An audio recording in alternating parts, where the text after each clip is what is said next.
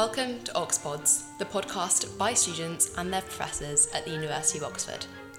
A lot of us took up hobbies during the pandemic, from baking to running to even pottery.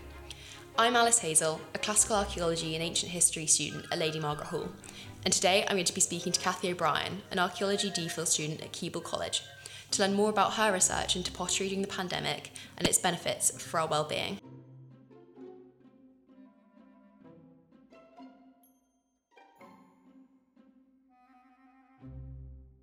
Hi Cathy, welcome to Oxpods. Thank you so much for coming on today.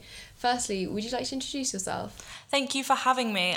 So I'm Cathy O'Brien. I'm a DPhil student at the School of Archaeology here at Oxford, and I'm investigating pottery during the pandemic, looking at skill development and its effective impact in COVID-19 Britain. And would you be able to elaborate a bit more on that? What drew you to this area of study? Yeah, so I was doing my MSc during the pandemic in 2020, and I wanted to go into studios and look at how people were learning skills, particularly pottery, and sort of how your well-being impacts changed as your level of skill developed. So for my MSc thesis, I was stuck at home and I started looking at how pottery skills could be learned using my family as my participants. So people were using different things like books or YouTube tutorials or a part of Facebook groups.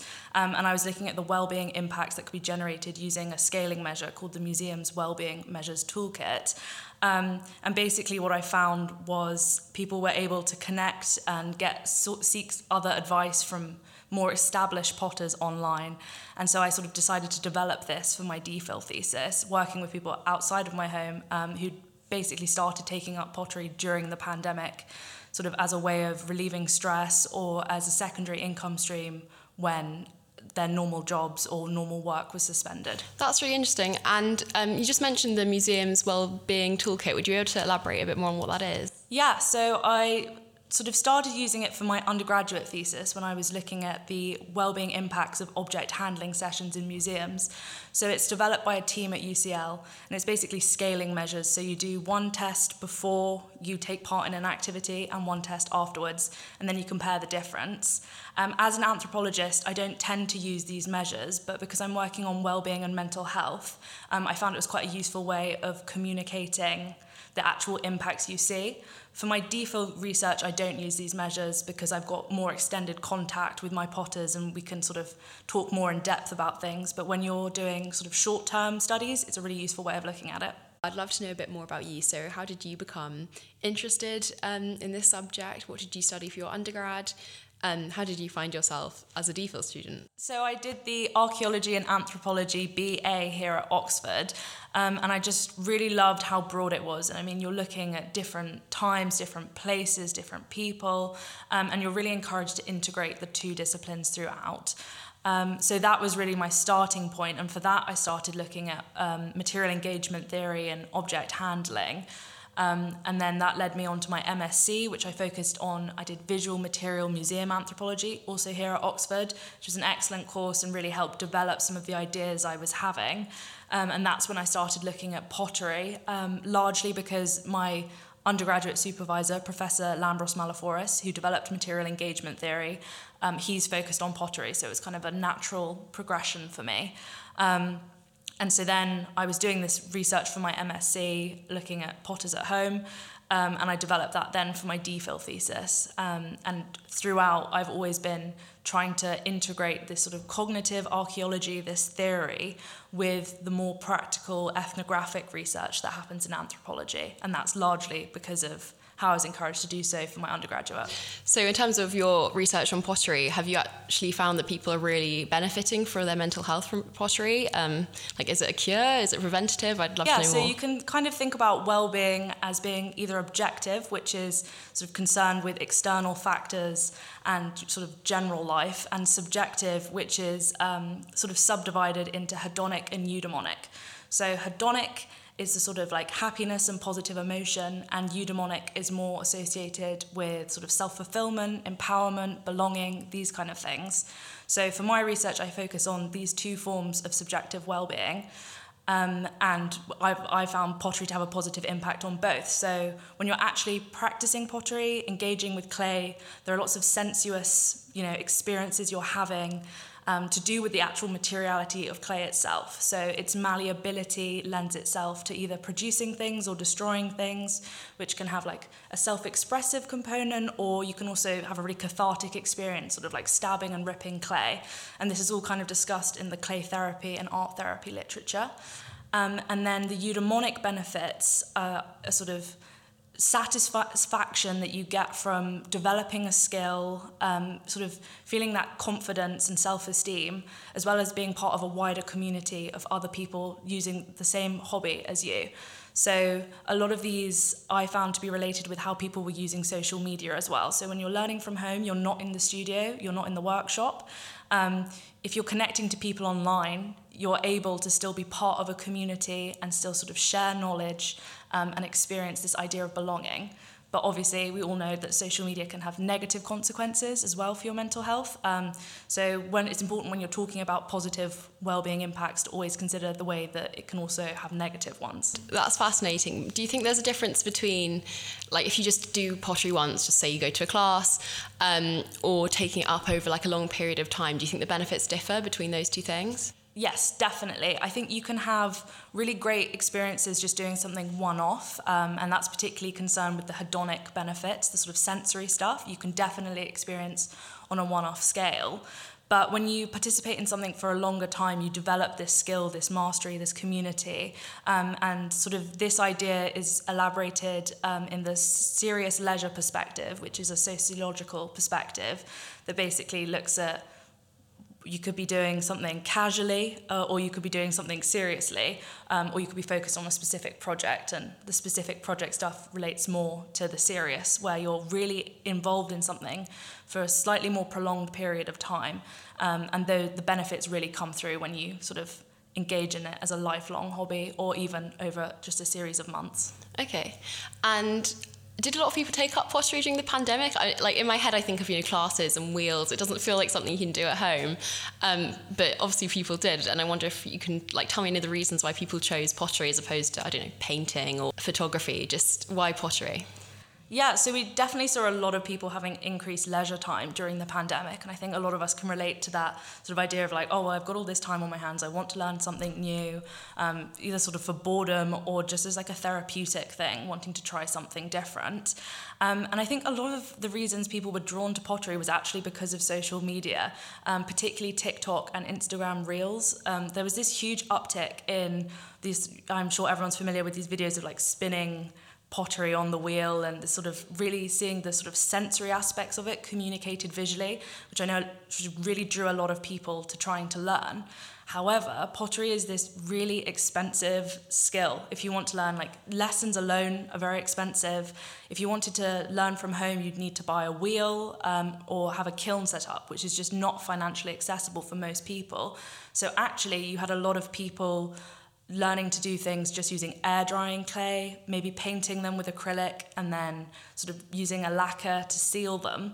And I think that's something that people felt inspired that they could do a lot through bigger accounts posting on Instagram, showing you actually you can start a small business doing pottery just in a different way that doesn't necessarily fit the traditional model of how we imagine pottery to be. You mentioned people find community online.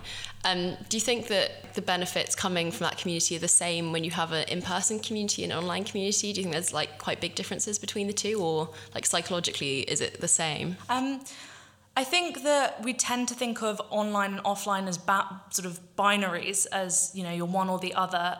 Most of the time, these are really blended experiences. So you could be in an online community of people that are potters in Oxfordshire, or you could be connecting and sharing images with people that you've met in studios. So in that case, like, a lot of our interactions are actually both. During the pandemic, people were kind of stuck with just having online, especially if you'd only just taken up pottery. And in terms of the social benefits, I think there are a lot there. Obviously, you don't have the sort of physical benefits of being in the same space, but you can be sharing advice, you can be sort of supporting each other, encouraging each other to partake in new things, but also really importantly, you can be learning new skills at a distance. And this does change with sort of traditional in-person teaching versus online teaching. But when you combine the two, or if you only have access to one, I still think it's a very valuable resource.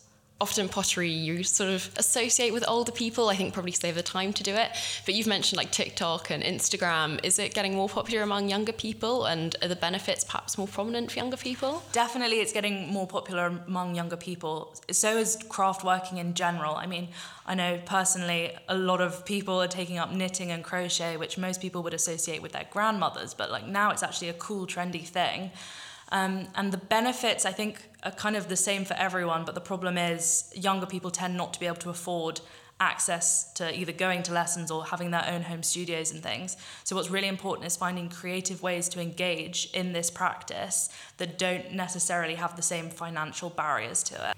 And is that where sort of air dry clay comes into play? Exactly. So air drying clay, sort of finding communities online where you can share kiln space. You know, it can be a really expensive thing to rent kilns, but a lot of the time, if you approach people online in your local community, they'll be able to fire things for you. So you could even hand build something with like real clay at home and take it to a studio. And do you think like the benefits of pottery, like you talk about like the malleability and working with your hands, do you think that's kind of exclusive to pottery? Do you think there are other ways of expression that like match up to it, or is it really just unique in its benefits? I think that there are both wider, like there are lots of things that you can get from participating in any leisure activity, whether that's sport, online gaming, any other kind of craft working, gardening, cooking, all these kind of things that you do for enjoyment have these sort of benefits of community often and identity construction and all these kind of things. But there are also things that are specific to pottery.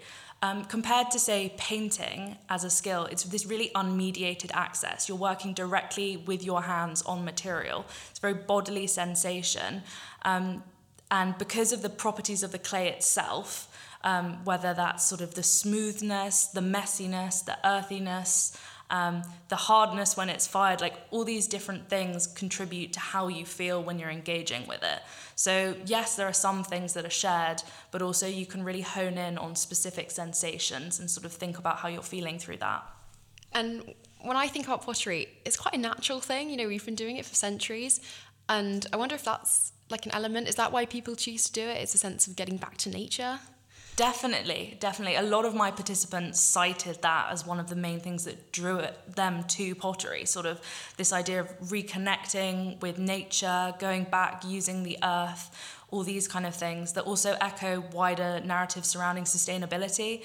And I think particularly younger people today have this very overwhelming sense of what can I do to be more sustainable, or sort of just fret about sort of ecological crisis that we're experiencing, and sort of framing your identity and your craft working practice around engaging in something that is seen as very sort of primal, if you like, and very natural, helps you kind of cope with the idea that you don't have much control over these other wider aspects in your life, but makes you feel like you're part of a movement against it in a way. And I've taken a few pottery classes before. One of the things I find about it is that, you know, you make something and it breaks and it completely collapses and it all goes wrong. And then you just do it again. Is that one of the benefits of it, the fact you can never really be perfect at it? Yeah, definitely. I think the big thing in developing the skill is getting used to that feeling of failure, because it can happen at any moment. When you're on the wheel, you can knock something off. That's it, it's gone. It can go to the kiln and then, oh, it's exploded. It could not explode, you could glaze it and then it explodes the second time. It could just fall off the shelf. Like at every stage, it can break. So I think when you're starting, it can be really frustrating when you just can't do the wheel. Like it's really hard to center things initially. So developing the skill, getting a sense of like, oh, well, you know, it happens, is a really important resilience and an emotional skill that you can develop through doing pottery. Yeah, that's really good to hear. And do you think the people who've taken up pottery during the pandemic, I know sort of everyone took up a random hobby during the pandemic and gave it up when it went back to normal, but have they continued?